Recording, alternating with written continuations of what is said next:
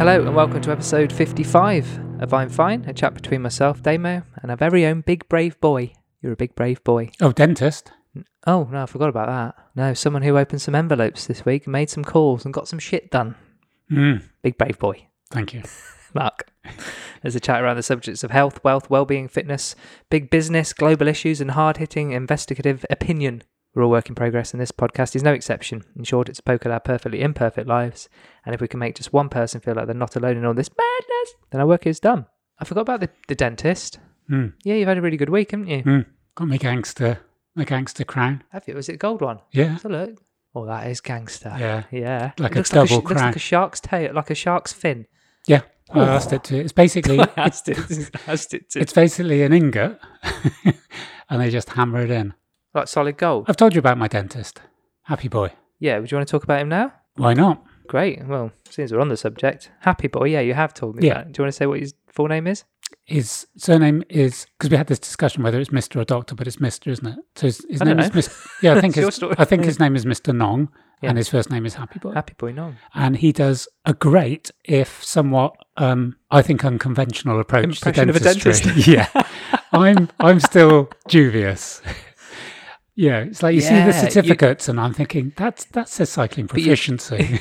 You think he's doing it? He's been doing it long enough. He should be quite proficient at it now, even if he's not trained. You know, one of those. Yeah, Is it's kind of you've been with him that long? I think he You knows trust him enough. Yes, he knows enough. He's got. I don't think he's got the full It's a relation. range. Yeah.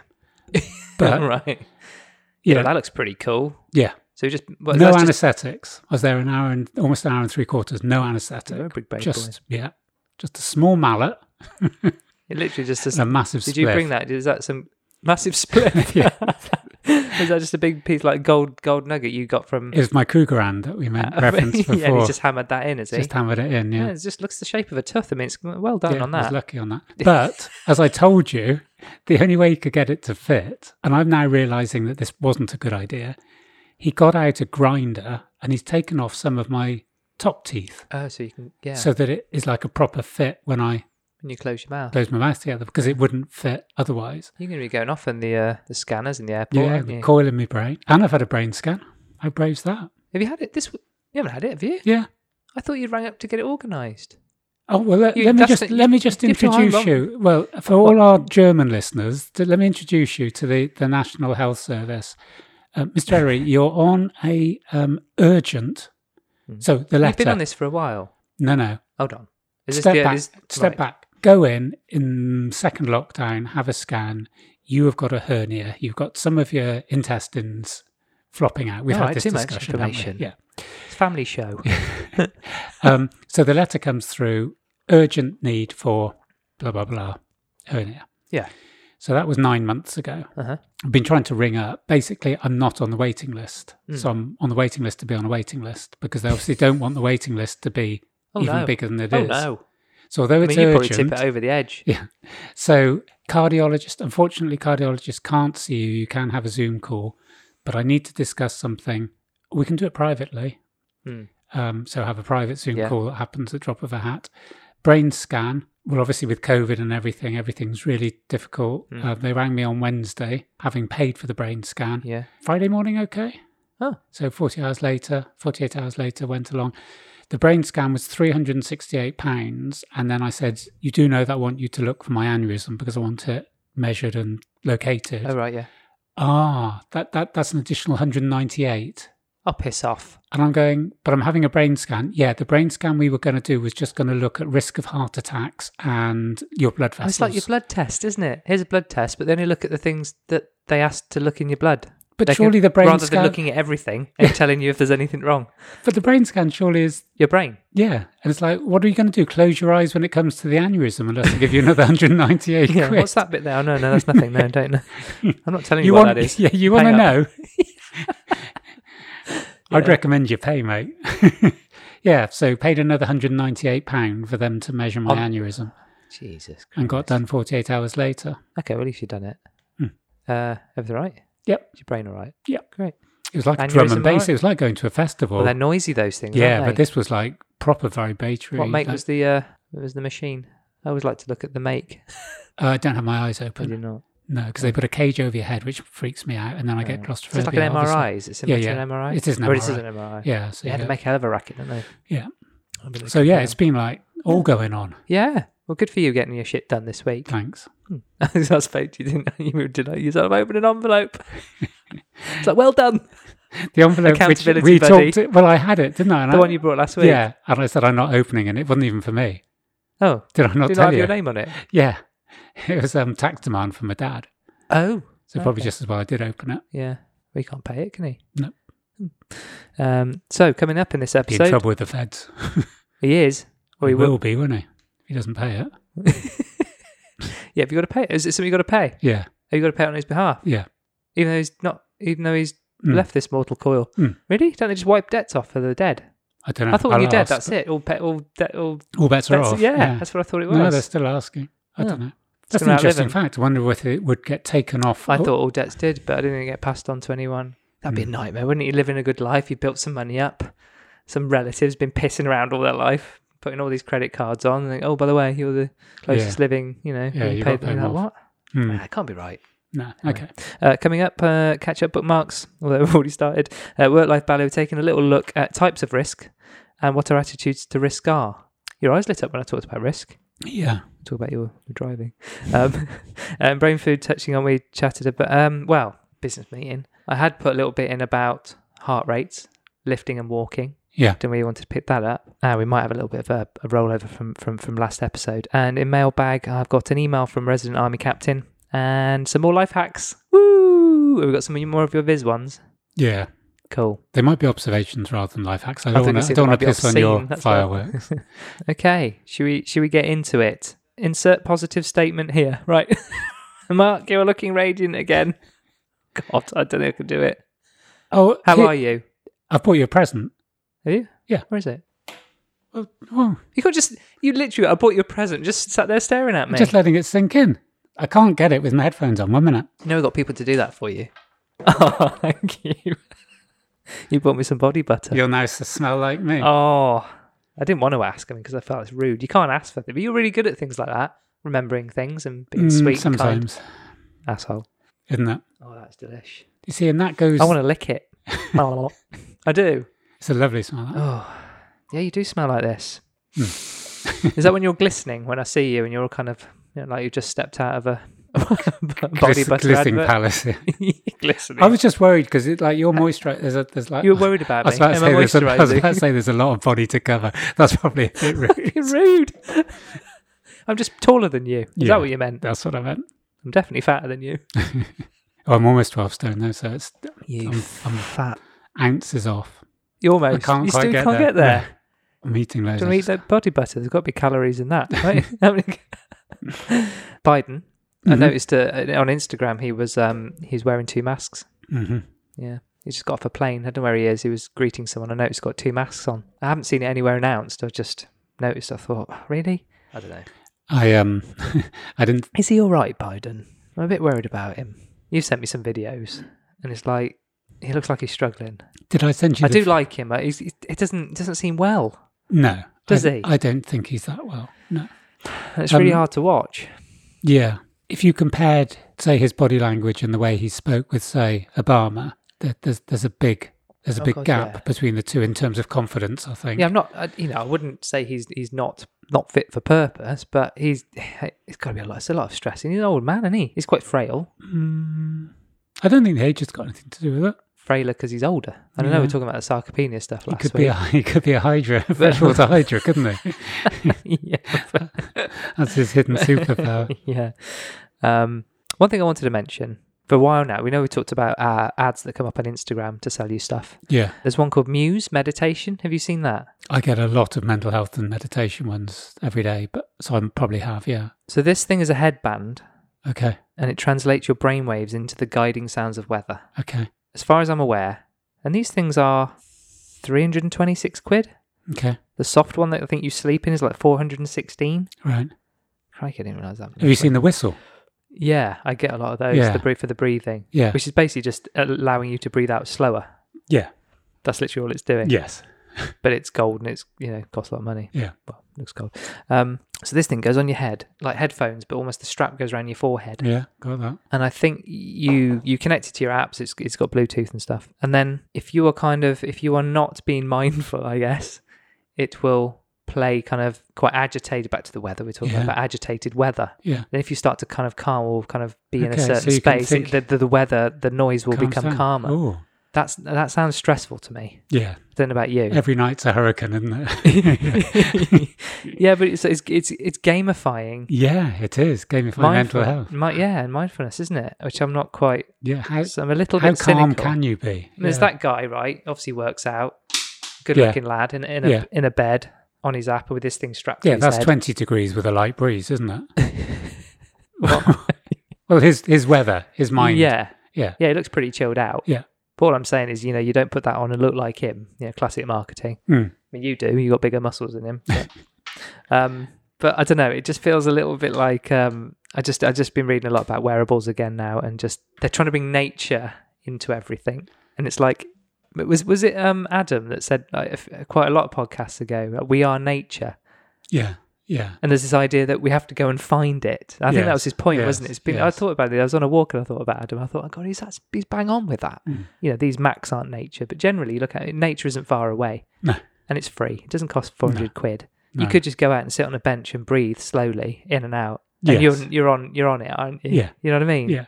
Yeah. It just feels like the only way. Go back to the kind of the why thing we talked about in the last episode, to find your kind of find your center that we talked about. Could be spending money on it, downloading it. Yeah, you have to have it. It has to be on your phone. It has to be a gadget. It has to be something you plug in or stick up your to arse give it or something. credibility, rather than just it's relentless, isn't it? Rather than just not spending. Back to we were talking about it, weren't we? About kind of trying to achieve more, but thinking we need to get more to do it. This is more commercialism. We're buying more stuff, more plastic. Yes. Where actually, what we need to do is get rid of all the crap we've got. Yeah.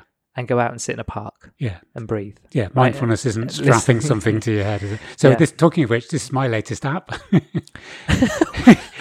Is this the one from your course? Yeah, called Power Flower. I just love the music. Flower? I just love the music. Yeah, go on. Here's a flower, as you can see. And you grow the petals by doing tasks. Right. As you can see, my petals aren't exactly. You haven't done any tasks yet, but I've done one. What have you done? That one. Can I hold it to the thing? It sounds nice, that does. So, one is energy. Okay. So it gives me a task, which is to write a poem. Okay. And then there's... Oh, you're right, writing poems. You just don't like reading them out. Yeah.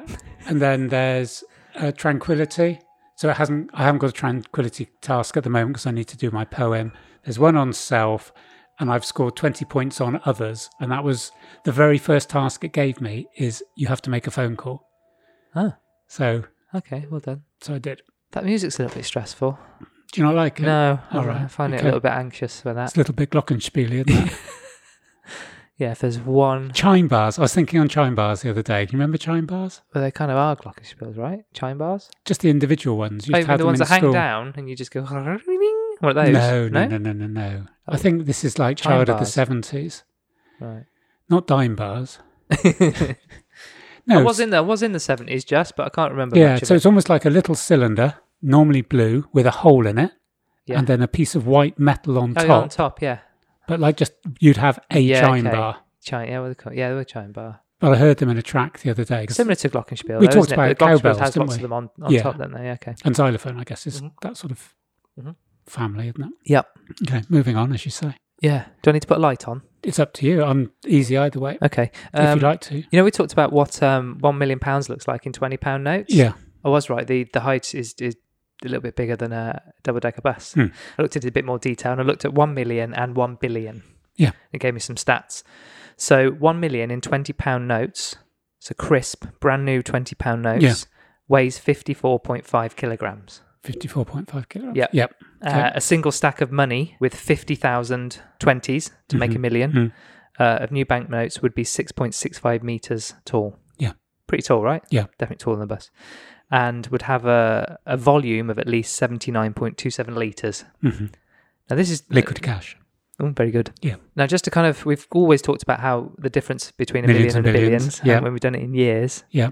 So check this one out. Okay. For $1 billion... Going to be more. Yeah. So a stack of 20s would weigh 54.5 tons. Right, and it's 54.5 kilos. Mm-hmm. Oh, of course it is. That makes sense. That isn't even clever. I thought that was like the pyramids. But no, yeah, but that's like, that is a single stack of money with 50 million £20 notes. 50 million £20 notes would be 6.65 kilometres tall, 4.1 miles high, compared to 6 metres high. Yeah. That is staggering, isn't it? Yeah. Well, it's 1,000 times more. I know it is, Mark. But it's trying to let the listeners picture this in their head so they can go, oh my God, that's amazing. Doing it that way is more effective than saying it's 1,000 times more. I get that. The difference between 6 metres and then 6,000 metres. I'm just providing a little bit of I get it. I'm in favour drama. of it. I'm in favour of it. Yeah. I'm in favour. Going back to Nina Fedorsky. Yeah. I had another random name. Look, I'm just going to search your kind of past and bring the ball back. Bring the ball back to life. I think this guy's God bless Nina. I think this guy's dead. So this guy's called Johnny Rutter, right? Which is a great name, isn't it? Yeah. Who I think is probably dead. God bless him. So sounds like a geezer. Yeah. He was a teacher at my school when I was 11 or 12, and I don't know why he came into my head, but just did. So I thought I'd share it. As with every thought you articulate. So when I went to the school I went to was split into like a lower school and then an upper school. So I must have been 12 or 13 because I went into the upper school. And on a Monday afternoon... Sorry. I know how my stories feel to you now. Was it 13? I can't remember. What was it? Did he wear a uniform? I can't really remember. What kind did he wear? A tie? Or a cap? I don't know. No, believe me, this is nowhere close to your boredom level. So... Even me discussing my age is like light relief from fucking... This is great. No, I'm just feeling tinkerish. So, went into the upper school, and Johnny Rutter was a manager in... Was he in the Sex Pistols? Rutter. I said Rotter then, didn't I? Now he sounds something right. Now it's like the Bells of St. Trinians, isn't it? Johnny Rutter in the sheepskin coat. He'd be the one... Yeah, placing all the bets. Maybe that should be the name for your book in your memoirs. You have to change some names, don't you? Just call it. Sorry. So Johnny the Rotter. Yeah. So when we went to upper school on a Monday afternoon, you had to do one of three things. You had to go into the cadet force. Yeah. So when lessons finished, you had to stay on. You had to do the cadet force. You had to do something that was called social services, which was basically going around to poorly people and taking them a little bit of food or tidying their garden. And then there was another one which was just picking litter, really. But what Johnny did, he liked to keep in touch with the pupils that had gone over. And so every Monday, after you'd done one of those tasks, he would put an invite for 3 or 4 of you to come back to the school and spend an hour chatting with him and letting him know how you were getting on. Don't pull that face. What? I haven't got a face. So I got the invite one day that, like, if you'd like to go over with 3 of your mates to see Johnny. And that I know saying this now, in this day and age and post-Savile, this does seem... I have no idea what you mean. But there's no... This sounds completely innocent. I'm not casting any aspersions. I'm just telling it how it is. And so received the invite, so marched over in my cadet uniform. Was that a requirement? Sorry. Sorry.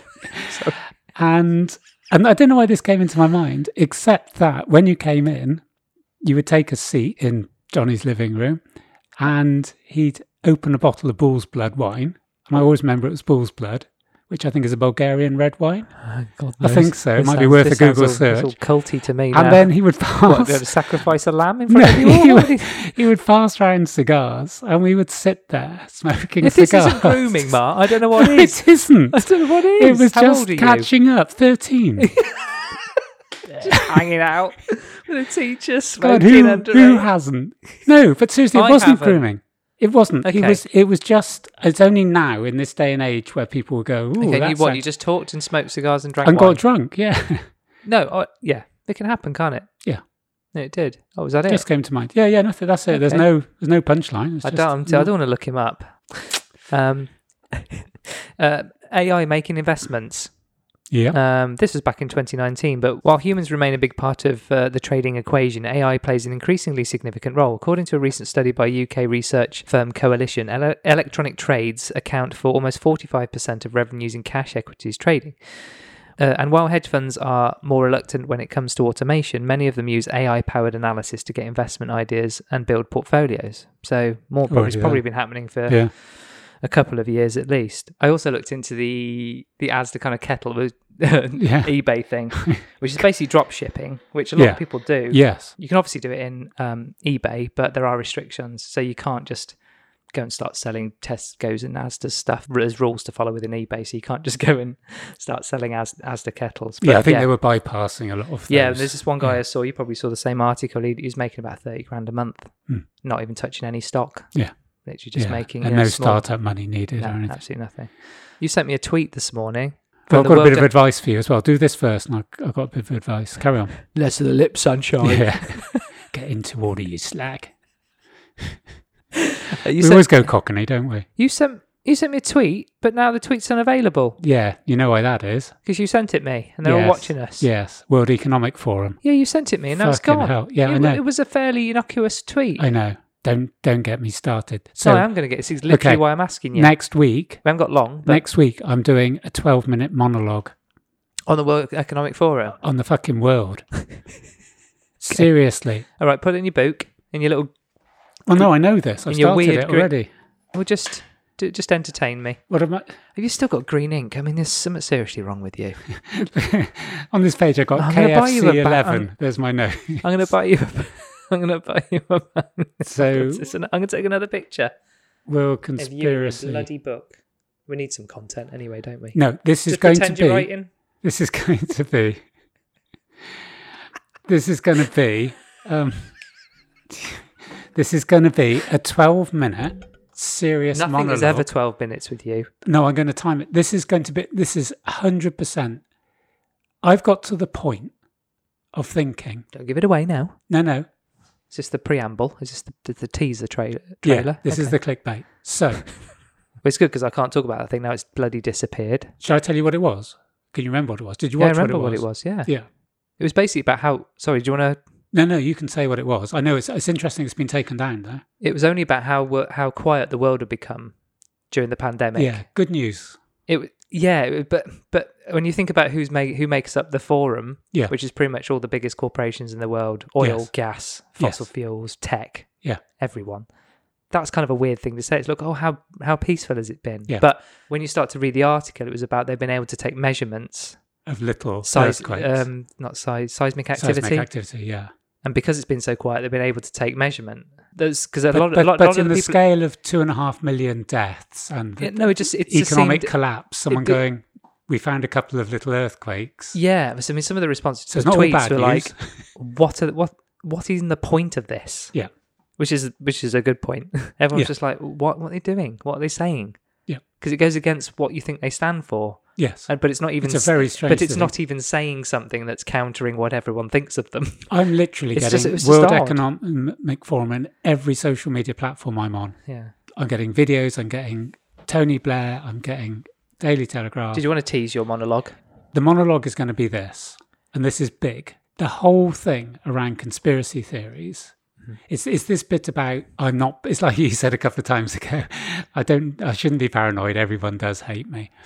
It's based on that. There is just so much going on at the moment and the pace is so great that I just want to put it out exactly as I see it, right or wrong, and just put it out. There's no right or wrong?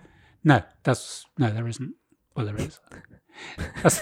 That's an interview with Alan Partridge. He's interviewing a child genius, and I think he says you are totally unique. And the child genius goes, there can be no gradation of uniqueness. One is either unique or is not. And he said, I can't remember the punchline. Fuck off. Anyway, carry on. Also, what I saw this morning, we both like Russell Brand, don't we? As part of my... is he up there with your Jamila Jamils and others? Ricky Gervais. It's people that I'm growing to love. Okay, cool. I think they're maturing. Okay, cool. Yeah, yes, I do. The video, you showed me that. Did I send it to you? YouTube, yeah. So he put out a film yesterday just on how Bill Gates is now the largest farmland owner in the United States. Which I mentioned several weeks ago. Hence I'm picking up threads. Yeah, It's not totally random, Mark. Okay, thanks. Fuck's sake, give me some credit. As he now owns 242,000 acres of farmland. Yeah. It's pertinent to say Yes. farmland and not Yes. just land in general. Yes, totally. And looked up the in the US Land Report in the top 100. Bill and Melinda Gates are now number 49 in the top 100 Land Report. Yes. Guess who's at number 25? Zuckerberg. Bernard Matthews. No, this is actually just land. Actually, this is not actually farmland. Bezos Okay. of the Jeff variety. Yeah. So he does this link, which I'll put up in the notes, which is it's entitled The Great Reset. You've just been talking about the World Economic Forum. That wasn't their title originally, was it? The Great Reset. They adopted that themselves. Yeah. But basically, it's Bill Gates too powerful. And it's really good. There's some interesting points around the use of tech in farming within India and Africa, kind of developing countries amongst, as well as India and Africa. I don't think you can call them developing countries anymore. So farming within India and Africa as examples of how digital is arguably a veil for more sinister uses, such as data mining on farming behaviour and things like that. They've drawn some comparisons. Again, you can go and look at and see this film for yourself. But Bill Gates has and others have supplied farmers with tech Yes. that they may not ordinarily have. Yes. Been gathering data, and then in some instances allegedly have even sold that data back to the farmers. So then you go, are you trying to help, or are you just gaining more information on them to either profit from them or to profit and get lots of information and then do without them at some point, because they're going big into mechanized farming, AI, machine learning, all that kind of stuff. And his call for beef not to be eaten in the more developed, okay, our terminology might be, but the bigger, richer countries shouldn't be eting beef anymore. There's lots of this will be in my monologue. It's very questionable. Might be 13 minutes, but there's a lot of Bill Gates. We've got to crack on, Mark. No, lighter note. What? No, I'm not prefer. So this is completely random, unlike me, I know, but this was from. We finish off with some kind of light-hearted. We haven't totally finished. No. Just want to round off bookmarks with a little bit of light relief. I don't actually. I'm going to find the link for this because I know you'll ask. But I know this is an old book. And this particular chapter, or the book, is called Spells, Charms and Incantations. Oh, I like it. I will try and find where it comes from, but I'm not sure if I will. And so there's a few things just on this one page that this person has said quite interesting. So these are things you can do. So I know this should come in life hacks, but we're just going to put it here. Or you can ask me to repeat it again. We shoot from the hip. Yeah. Take a shoe that the woman you love has worn, fill it with rue, don't know what that is, R-U-E, and hang it over your bed to make her love you. So there's a little tip. To win a maiden's love, get a hair and a pin off her unperceived, twist the hair around the pin, and then throw them backwards into a river. Is this voodoo? No, spells, charms and incantations. So those are the voodoo. Two. The first two you look... that voodoo that you do so well. Where's that from? I don't care. So the third one, which is probably the best one here, you may fascinate a woman by giving her a piece of cheese. That's probably the easiest of the three, isn't it? What to eat? Or rue is a herb. Okay. So fill this your is basically voodoo. I'm not doing any of that. Black magic. No, I'm not mucking around with that. Okay. I'll have some cheese. I like a bit of cheese. How do you hide a small horse with cheese? Mascarpone. Cue music.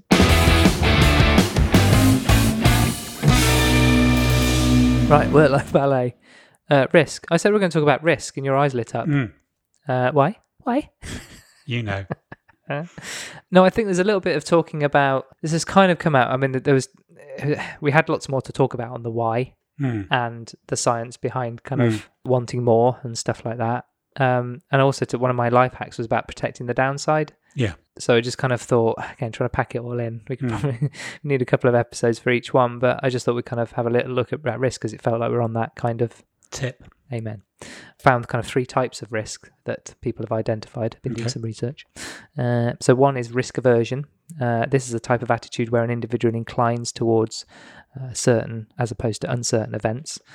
An average person is usually like this. A risk aversion type will leave a good chance of more profits on the table and look for more certain scenarios instead, thereby settling for less than would be expected as a result. The second one is risk seeking. This is a type of attitude or behavior where a person gravitates towards uncertain activities in place of more certain ones. You display a risk-seeking attitude when you are ready to pay a penalty to take a risk.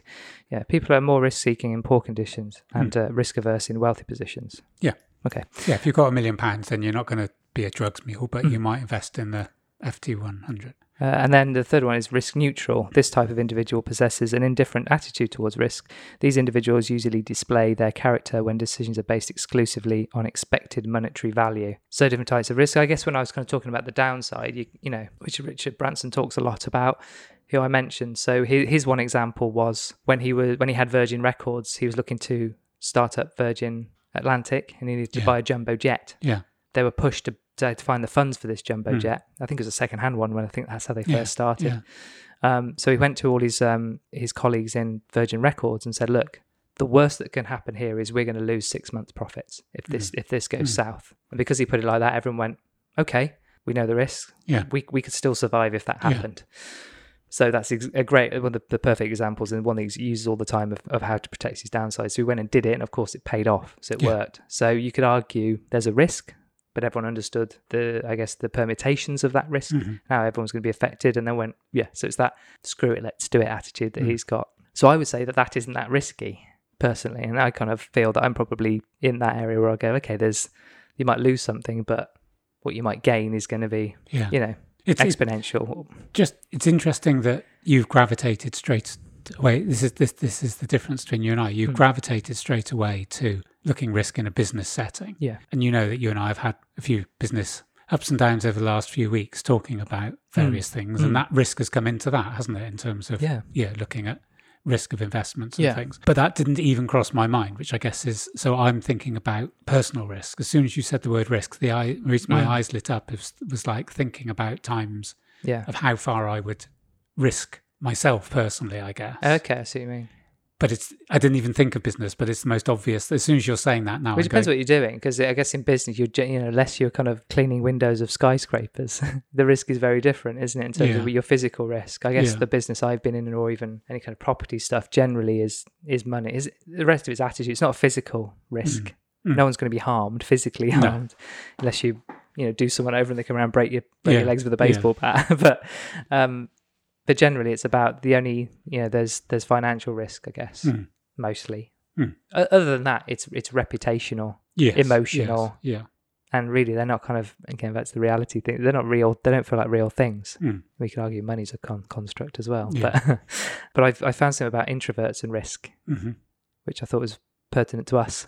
Again, like most things, there's kind of two sides to this. So one example here is brain differences may also help explain why introverts are less likely to engage in risky behavior. And this is coming from the idea that introverts don't take any risks.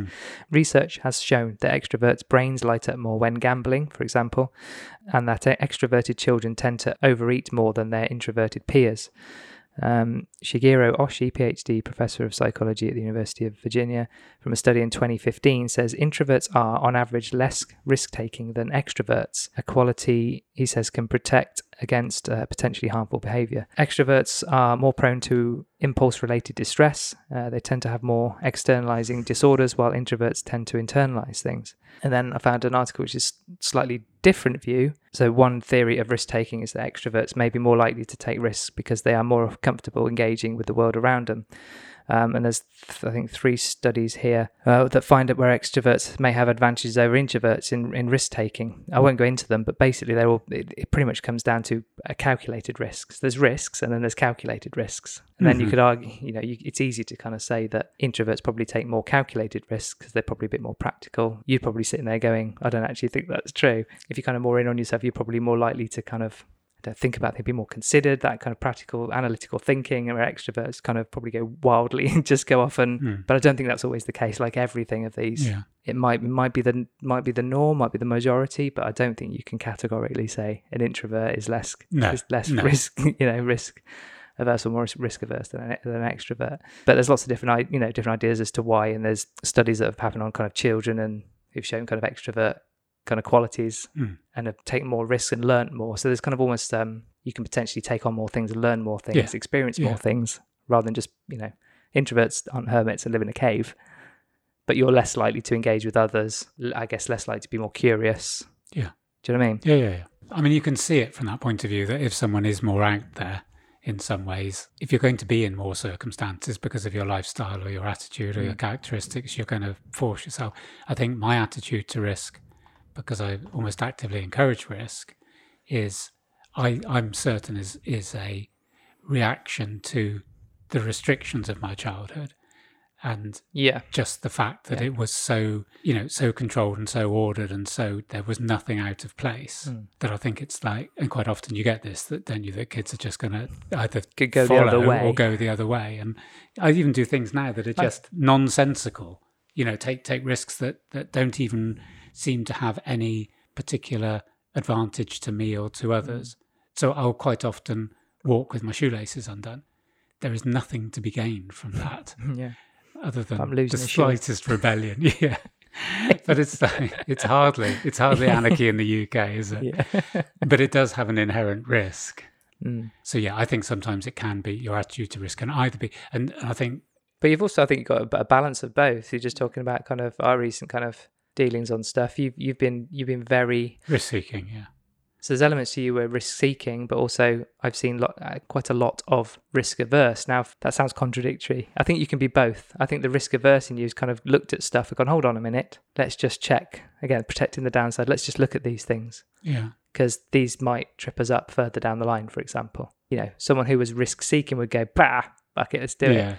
So there's an element of, to do this thing as a whole, you could argue has many risks. Mm-hmm. But there's certain elements of it you've gone, hold on, now I need to go away, and like we've done, haven't we? We've gone away and go, let's go away, have 24 hours and we'll come back and we'll talk about it. Yeah. That is sensible and pragmatic and actually risk averse, isn't it? It's not just, let's do it and just kind of, lads. But the interesting thing is so there's been a nice balance of the two. Yeah, but that isn't my typical character. People that have known me for a period of time wouldn't go that I'd be the sensible. No, let's just think. But you pulled me up on a few things where I've kind of gone, and I go, no, actually that is a good. But we've been I've been risky and risk seek and risk averse in slightly different ways. I think they've been complementary to each other. They have, but the reason I've been there is around self-preservation, but not from a risk. It's from preserving. One of the things that's said on the course. Well, preserving you is still kind of. Yeah, it is. It's preserving things. Because not preserving is a risk. So putting yourself at risk is not preserving yourself. It's not self-preservation, that's a good point. So it's probably semantics here, but I think I don't think you're quite that. I don't think you're one way. I don't think you're like, I think the preservation. You're not going to have it or with a car on opposite lock, maybe or around the little roundabout. You're not all the way home. You're not like out and out risky. I would say you have risky tendencies. But I also think you're quite grounded and quite analytical. Yeah, I'm not sure. Okay. This is what I've seen. You need to do your Myers-Briggs. You need to settle on one. Well, they got it wrong first time, didn't they? I'll do it again. I'll do that this week. I think if you can find balance with another person or find balance within yourself, I think that is a really, really kind of healthy place to be. When I said about doing my monologue, one of the reasons I want to do it is that I think there has been a emotional sea change that has made people withdraw into safety as the natural. As a default. Yeah, as their natural default. And did I send you the video of the guy with the lint roller outside the department store? So he set that up as a prank in America. So who's checking? So these people coming to the front of what, a supermarket or a shop? No, it was a big department store. And he did that almost like you were getting. He didn't actually speak to them. Almost like you were getting patted down of security. So he kind of raised his arms, didn't he? And people put their arms up. Yeah, and then he'd get the lint roller over there. And because of the pandemic, that wasn't questioned, and I think people just did it. Yeah, and I've seen one or two other things that said it would be an interesting social experiment if someone said yellow masks are better than blue. Yeah, and what I feel at the moment is that safety is becoming such a default that questioning is now seen as unsafe. Yeah, which is why I want to do this monologue, because what I want to say is, for example, it's not worth being risk-seeking, i.e. questioning authority, questioning the line. Yes. Do you know what I mean? Regardless. So back to the why again. Why am I doing? Because that is risky, isn't it? Yes. Because you might not question it, even if you're a kind of a risk-seeking person. You might just go, actually, I'm worried about that. Fear, risk. It's all the things we've been talking about. Whys, all those things, isn't it? Actually. But I think the way the world's gone is that people will now go into their shells or are going into their shells, whereas the questioning, I mean, one of the questions... So we're becoming risk-averse. We're becoming risk-averse. Or even all those small things as well as the big existential. And then questions. when we are risk averse, what we do is we grab the most safe, reliable option, and that's the company line, the government line, the mainstream media line, because that's what we're fed. And so what happens is that you are then seen more and more as a rebel, as a questioner, as like, why can't you just do it? Vaccine passports, why are you even, this will save our future. Why are you even questioning? And you're going, well, because when this has happened in history in the past and people have had to wear a sticker or be identified as X, Y, and Z, it has greater ramifications than stopping the flu. If you do it on that level. There it is a thing about civil liberties. There is a bit about, someone was saying the other day, which I thought was really interesting, a government had said about it, was saying, if we bring in the vaccine passport because Saga are bringing it on for their cruises. And you sort of think, well, everyone who goes on the Saga cruise will have been vaccinated by probably in about the next 3 or 4 weeks. In terms of the demographic. And right? in some ways, you can sort of go, that makes sense. And also you could go, well, they're all on a big tin boat. Yeah. And all squashed in together. Yeah. On one side, but the other side, you can go, well, what's the difference between that and a nightclub? Yes. Yeah. And then where are we then? But someone was saying about foreign travel, if you've got, a 20-year-old that isn't going to be vaccinated till November and go, well, actually, you can go to Greece, but it won't be till next year because of this vaccine passport. There's, or you were pregnant and therefore you couldn't have had, the whole host of other things in terms of civil liberties. It could even get to the point of going, you cannot go out to any social thing. And you speak to a 20-year-old and go, I'm sure you don't mind. Your grand's gone on holiday to Greece, but you can't. And if you do go on holiday in this country, you can't go to a nightclub or a pub. Do you know what I mean? If you take it to its natural conclusion, it becomes, the safety thing becomes such a default. Like, why risk it for everybody? Just stop moaning about vaccine passport. Just do as you're told. But then when you go, but there is another side to this story. And someone said, which I thought was a great thing on Twitter, they were saying, the Prime Minister said this has got to be based on data, not dates. It's got to be based on science. And what I can't understand is why there hasn't been, every month, every couple of weeks, a debate about all these massive things that everyone's talking about, why the BBC haven't got 8 experts in a room discussing both sides of every single story. And there hasn't been. And you think that would be such an interesting thing. So instead of getting all of our news off Twitter or TikTok, you get 4 people on each side of one motion. Almost like the sort of Oxford Debating Society. No, you're right. I'd love to listen to it because I think it might change my mind on some things. It might cement some thoughts, but why hasn't there been any, intellectual discussion? We're on this, the Russell Brand clip I mentioned I just mentioned it. There's a clip from Al Jazeera News, and they got an expert giving an opinion. You're like, I was properly taken aback by it, and I just thought, you never hear anything like that. No. I just thought maybe I'm just going to try and watch Al Jazeera for the next week and see how compare and contrast. Honestly, you would never see it on BBC. No. You think, why wouldn't you? The kind of that's the question. Why impartiality. It's just like, I had thought about risk being quite small and big things, but throw it into our tag cloud, risk and fear, and imbalance, lack of discussion, and everything kind of comes together, doesn't it? Right, got to move on.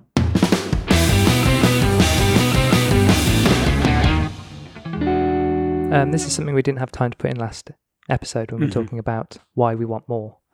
This is an article by Olivia Goldhill 4 years ago. She says, what's the sign of a life well lived? If you were to judge by LinkedIn resumes alone, you might be impressed by prestigious job titles and accolades, but in person, the importance of these formal achievements quickly fades away. Regardless of career success, there can be something very dispiriting, almost lifeless about someone who moves without strife through the ranks of their law firm.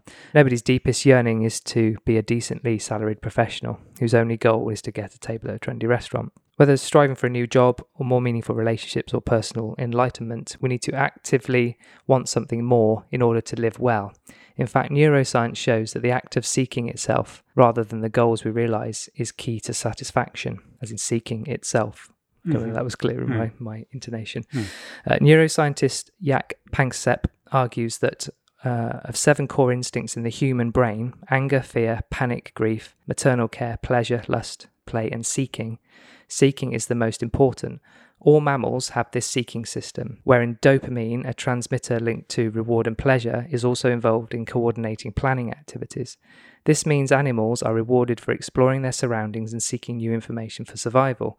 It can also explain why, if rats are given access to a lever that causes them to receive an electric shock, they will repeatedly electrocute themselves. Mm-hmm.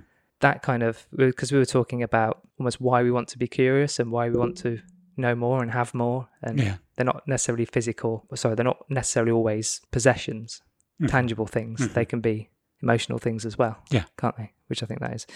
Panksepp notes in his book Effective Neuroscience that rats do not seem to find electrocution pleasurable. He says self-stimulating animals look excessively excited, even crazed, when they worked for this kind of stimulation, he writes. Instead of being driven by any reward, he argues, the rats were motivated by the need to seek itself. The reward was seeking, yes, an action. Or whatever. Yeah, it's a verb, yeah. Okay. The human desire to seek can help make sense of studies showing that achieving major goals or even winning the lottery doesn't cause long-term changes in happiness, but our drive to look ahead needn't cause a permanent state of dissatisfaction, as seeking itself is a fulfilling activity. Evan Thompson, a philosophy professor at the University of British Columbia, says that the entire field of philosophy can be seen as the expression of this seeking impulse. Rather than coming up with a philosophical answer and then resting, content with the solution, Thompson says many philosophers would say the quest is an end in itself. That fits very much with the sort of cliches you hear about it's, the journey, not the destination, or as much the journey as the destination. Yeah. Which I suppose it is. Because I talked about on here about how the process of this is my kind of driver. Yes. The ultimate. I mean, we do have a why, don't we? We talked about that, and we do have that as a solid thing about. We talk about it at the beginning of every episode, don't we? So that's sorted. But it's all the effort and everything else that goes into this. I sometimes go, why? Why? Because it take. But then you kind of go, well, actually, I kind of like the process and like the exploration. I like learning all this stuff, even the stuff I don't really understand. Yeah. It just keeps me going because we talked about it before in terms of my nature. That it I do want more. I want to learn more. I want to kind of find out more about things, and it is exhausting, and I do exhaust myself. Mm-hmm. But I think I like to think I think I've talked about it before. I get suspicious of people who don't. I've definitely talked about that before when we talked about setting bars and expectations and things. And it's just something that I have. And you're kind of like that as well, aren't you? You kind of. Yeah, but you do more of which I've kind of the deeper dive. Yeah, I've definitely kind of picked up on that and started to do a bit more of that off the back of what you do. But I mean, one of the things I was going to mention then, which is sort of linked to this, didn't exactly, but it is linked quite well, is that I'm just thinking of a client who I worked with before this lockdown, and we were having a discussion in terms that there was a number of factors why she sort of had time travelled ahead and knew that she was vulnerable. Firstly, there was the vulnerability that another lockdown was about to happen, which means that training would finish. There was the vulnerability about it being winter and the lack of sunlight, which is something that's very important to her. The lack of ability of being able to walk every night because it was going to be dark and she was worried and blah, blah, blah. And we struggled a little bit to sort of find that sort of hook to put her happiness on because all the markers were like the next few months are going to be tough. Yeah. And what we did was, this was, as I say, between lockdowns, was that we put in a date to introduce anticipation. Mm-hmm. So she made a booking.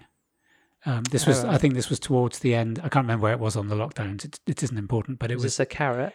So the carrot was, on this date, I am now going to take 2 nights away and go to X, Y, and Z. Yeah. And what happened is it made me think about what you said. It was the process that once that date was in place, it was going on the internet instead of looking at COVID news. It was like looking where's still open and where can I book and what hotel can I go to. Yeah, and you could also go, well, what's it really doing? Is it really moving anything forward? Really? Well, you could almost go to anything. What's the point of anything? Yeah. But we need that deep down in our soul. We need something to look. We've talked about this, haven't we? The kind of anticipation, looking forward to something, and I'm sure we have in one of our pods. Yeah, and the point I was going to make on this is that this particular person, this worked really well. Reward, isn't it? Which I think we've just kind of talked about it. Although the electrocution was a bit, but it was a stimulus. Yeah, but the anticipation, the seeking of the holiday and the information and the booking and all that was as much as important as the going away because it gave a sense of purpose. The point I was going to make was this whole thing on June the 21st, I think, is a very, very worrying situation. I mean, the memes have been hilarious, haven't they? They have been hilarious. But everyone is basically on going to a club or getting drunk. I was thinking about this morning. The memes are funny, and then I had that kind of, that's literally what's going to happen. Yeah. Isn't it? But the mental health aspect and of we June all know. the 21st, the call now is for it to be, there's a petition for it to be a bank holiday. So if you look at it... You can just see what's going on. You can, which will bring me to what I think we're going to cover in the next episode. But right. Yeah. So I've been looking at it from, not necessarily from my perspective, but from people that I know, thinking you are going to get an avalanche of, you will be happy on June the 21st. You will now be free. You will now be able to do all the things you've been waiting to do. And there's going to be millions of people in this country who perhaps don't have the financial resources anymore because they've lost their job. Yeah, right. So very much the stuff on social media is this great. You can go to festivals, you can get drunk, you can go on holiday.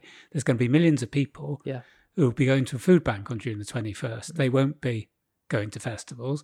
So the social media aspect then is this is aspirational. This is what we're going to do. But for a growing number of people, it's going to be an impossibility. Yeah. So that just makes your position worse because everybody else is the FOMO stuff we talked about last episode. Yeah. So that's number one. Number two is that it feels a little bit like the New Year's Eve, and it feels like the day after you've passed your exams. Yeah. Is that the expectation becomes it's been unrealistic. Built. The frenzy's like there already, isn't it? It's not it's not like it's building. It was almost an instant frenzy, wasn't it? Yeah.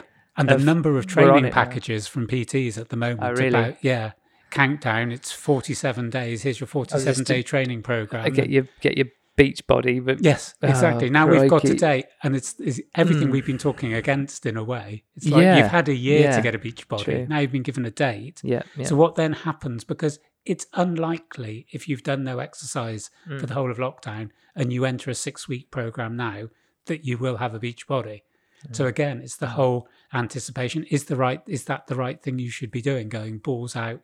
Yeah. Do you know what I mean? There's a whole. I understand the release nature of the kind of the caged animal, the release of the cage. I kind of get that, but it's like, oh, come on. But it's we have been allowed to go outside. You know what I mean? It's going back to this happiness thing. It's basically saying on June the 21st, you will be happy because everything is going to be given back to you. It's like when you've been grounded as a kid and you're allowed to go out down the park and drink cider again. It isn't going to be like that. For a vast number of people, it's going to be trauma, sadness. They're going to have people not including them because they've lost their friendships. Yeah, right. There's going to be people with mental health problems that don't want to leave the house, who are going to get invited to things and going, absolutely right. I physically can't move. Yeah. But none of that's been looked after. None of that's, there's no, when we said look ahead and think what's going to be happening, there's nothing being put in place to protect the mental health of people. No. You think about all we've heard for the last 12 months is the pressure on the NHS. Yeah. How many people are going to end up in A&E? Yeah. On the 21st or 22nd of June? Yeah. Do you know what I mean? Yeah. Realistically, the police are going to go back to literally picking people off the floor, aren't they? Yeah. Picking them out of bushes. But I'm thinking of the mental health from June the 21st onwards. There's people going to be... But that isn't just going to be... there's going to be people going out on a bender. There's those. But of course, there's between now and that time, the anxiety that's going to be happening between... Yeah. The anxiety that's just been happening. Yeah. And then from there and beyond, it's all been totally underestimated, hasn't it? Yeah. And I notice, I know on Twitter at the moment, I'm getting a lot of adverts that, and I mentioned this a week ago, I think, the government is starting putting out things again about, it might be good if you lose a few pounds. And it was some of the things it said, and I know they were looking at baby steps. One of them was, do you know that even 1 minute of brisk walking is a form of exercise? And I'm sort of thinking, I don't know if that takes us anywhere. Maybe discuss it in a little bit more detail. I think it says a lot. Doesn't it? That it's considered. No, exactly. I think it says a lot of what you think. If you're writing that, what do you think you're talking to? What do you think of the you know what I mean? The position of a society where you're talking that you are saying that message to. Yeah, that 1 minute is. Yeah, or put it in the you're context basically saying that nobody does anything. Everybody's sat on their arse. Yeah. And 1 minute of brisk exercise or walking, for some, of course, is difficult if they're immobile. But I think it says more about where we're at. But what I mean, it's very sort of junior school advice. It's almost lowest common denominator. But it's also making apathy and lethargy a completely acceptable state to be in when you're talking about public health, which it isn't. That's not going to help public health, is it? No. Everyone sat around eating badly, not looking after themselves mentally, physically, But etc. that hasn't been handled in the whole of No, of course it lockdown, hasn't, and the no. whole link between obesity and death There's should be talked about every day. There's bits of it coming up, but no one's quite grabbed it. Nobody wants to grab it because they don't feel Terrified. comfortable No, you're right. suggesting that if you're obese, you're more likely to die. It's a sensitive subject, and it has got to be handled properly. But ignoring it isn't the way to handle it. This last paragraph might bring a little bit together. Yeah. The innate human desire to seek means that we can never truly feel that every desire and wish has been met. There will never be an end to the to-do list, future goals and plans, the things we want to achieve and see. But the fact that we don't have everything we want is exactly what makes life so fulfilling. Yeah, you're never going to be there, but as long as you're close enough.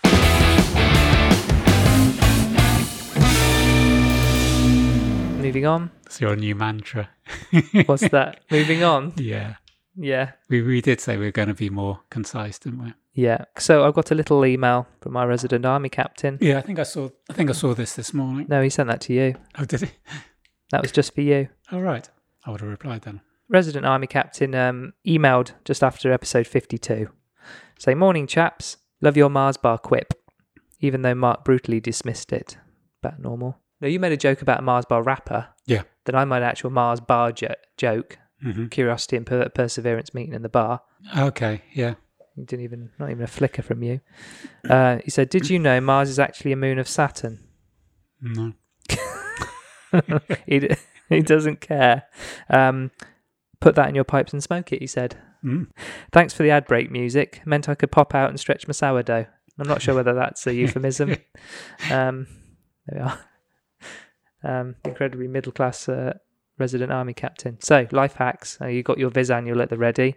First life hack, set up an eBay account, write a script, and sell Asda kettles. Yeah. No, that's not a real one. My first one's called Pizza Mind. Mm-hmm. Little play on word then, do you like that? Yeah. So if you're driving, picture this is your phrase. Picture this: you're driving to collect your delicious Domino's Meteor pizza. Yeah. Right, and maybe a side order of strippers. You're not probably a chicken stripper man, are you? I don't think I've ever had a takeaway delivered in my life. What? I can't wait for June 21st. We're gonna have a party. We're not. Yes, we are. We're not. Me and you round here watching football, eating meteors. What do you reckon? No. You don't want to? I'll stay in and be miserable. Fucking hell. Do Insta stories of... Honestly, we're going to have a party, right? Yeah. You're invited, just me and you. Okay? Football, we'll pick a game. You're really not bothered, are you? Yeah. No, carry on, I'm listening. Would you like to come to a party with me? On the 21st? No, just...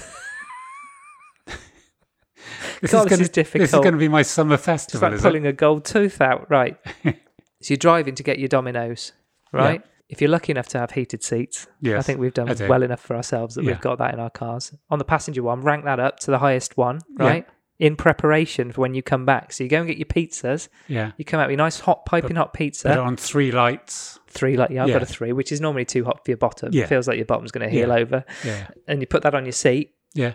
And then you keep them warm on the way home. So when you get home, everyone's got piping hot pizza. Yeah. That's good, okay. Right? That makes sense. Yeah. Cassette case. I've got this one. You noticed this as you came in today. Take an old cassette case. Remember those from the 80s? Yep. Open it up, and because if you fold it and it kind of stays open, doesn't it? If you fold it back, it stops. Yeah. If you put that down, the lid's at a certain angle, and then you can just put your phone in as a little phone holder, as I've got there. It's good, isn't it? It's Yeah. Right. That works. It does work. And spaghetti lighters. Take a single strand of uncooked spaghetti and light the end, and then you can light when the candle's gone too far down and you try not to burn your fingers with a match. Yeah. Just light the end of it's basically like what's it called? A light stick. A fire stick. What's it called? Taper. So Yeah. Or just use spaghetti. Yeah. There you go. But don't use a tapir because that's a small animal and you're not allowed to set fire to them. A tapir. Yeah. TAPIR. And like That's a sort spaghetti. of big rodent. Oh, tape. Sorry. I'm tired. It's very good, Mark. That's hilarious. So, would you like to do your finished? top tips now? No, but what I'm going to do, I'm going to do a couple of Viz ones, but... That's your phrase. Have you finished? Can I go now? Let's get on to some interesting stuff. Look at you with your Viz, honestly. Like a child. This Morning has got maybe not new, I don't know, a woman on who's called something like the Life Genie. Right. And she has got hacks coming out of her bloody ears. She is... Was that actually her act? She's got things coming out of her ears? Yes. Okay. It sounds like black magic again. Yeah, geez. What I'm going to do for next week, we're going to have a guest spot. We're going to feature the Life Genie. Just someone else's content. That's normal. Someone else's content, yeah. But one of the ones she did, and how good's this, right? She got 4 recipe books, hardback recipe books, tied them together with a strong elastic band. Right. Put a piece of ribbon round the elastic band because that's the sort of finishing touch that craft type people do. Yeah. Guess what she used that for? I don't know. Actually, there is a downside to this because you can't use your recipe books. I don't know. What's the thing she... She used it as a knife block. What? It was brilliant. Cutting stuff on a... on. No, as a block. Oh, you know, so the she wooden put the block? knives in the pages. Yeah. It looked really good. Not a bad shout, actually. Yeah. You might damage the edge of the... She's probably not bothered about the edges of her pages. I think I like crisp edges because you're only going to knacker the edges I think there of may the be pages. books that you wouldn't be using if you're tying them together and shoving knives in So them. what was the downside? Well, you couldn't read the recipes, could you? Because it was tied together. No. So you'd have to use redundant books. Yeah. Fascinating, Mark. But she did other ones. Get on with that your were viz good as ones. well. Come on. These are just thoughts, really, that people have brought up. That book is massive. Obviously, everyone, if you go and look at us on Instagram, you'll see how big this book is. So, Mark actually looks like a child. It's that big. Less than half a mile from my house, there's a Sainsbury's store. Yet 3 miles away on the other side of town, there's a Sainsbury's local. I'd like the so-called experts to explain that one. If that was me, there'd be a post-it note to the ones I was going to read out. Why do laboratories test shampoo in rabbits' eyes? We all know it stings like fuck. Come on now. You've changed the tone of the whole pod. God, some of these are just... All right, here we go. These are top tips. I like this. Vickers. I don't know why I get this one. Okay, Vickers. No, fuck off. No, I'm not. I'm doing it so you haven't got your face in. Okay. Vickers, employ higher quality builders so you can focus more on spirituality and less on constant roof repairs. I think that's really good. I was taking a photo. You I wasn't don't. listening. Okay. One more. Come on, hurry up now. Save money at the supermarket by peeling your bananas before weighing them. This will also mean you have less rubbish to throw away at home, saving you more money in bin liners. Brilliant. That's it for this episode. Well done for getting this far and thanks for listening. Give us a follow on Instagram and Twitter at the handle I'mFinecast and send your feedback and ideas to imfinecast@gmail.com. Don't forget to give us a 5-star review if on Apple Podcasts, and do tell a friend or 2 or 3. In the next episode, now I thought, Mark, we'd do some predictions for spring and summer, seeing as most of what we've discussed on here has come true.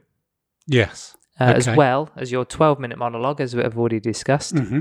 Okay, and the one after, can we do retro sweets? If we must. Yeah. If we must. Please, Dad. Okay, so we'll see you in the next episode. Bye. See you for now.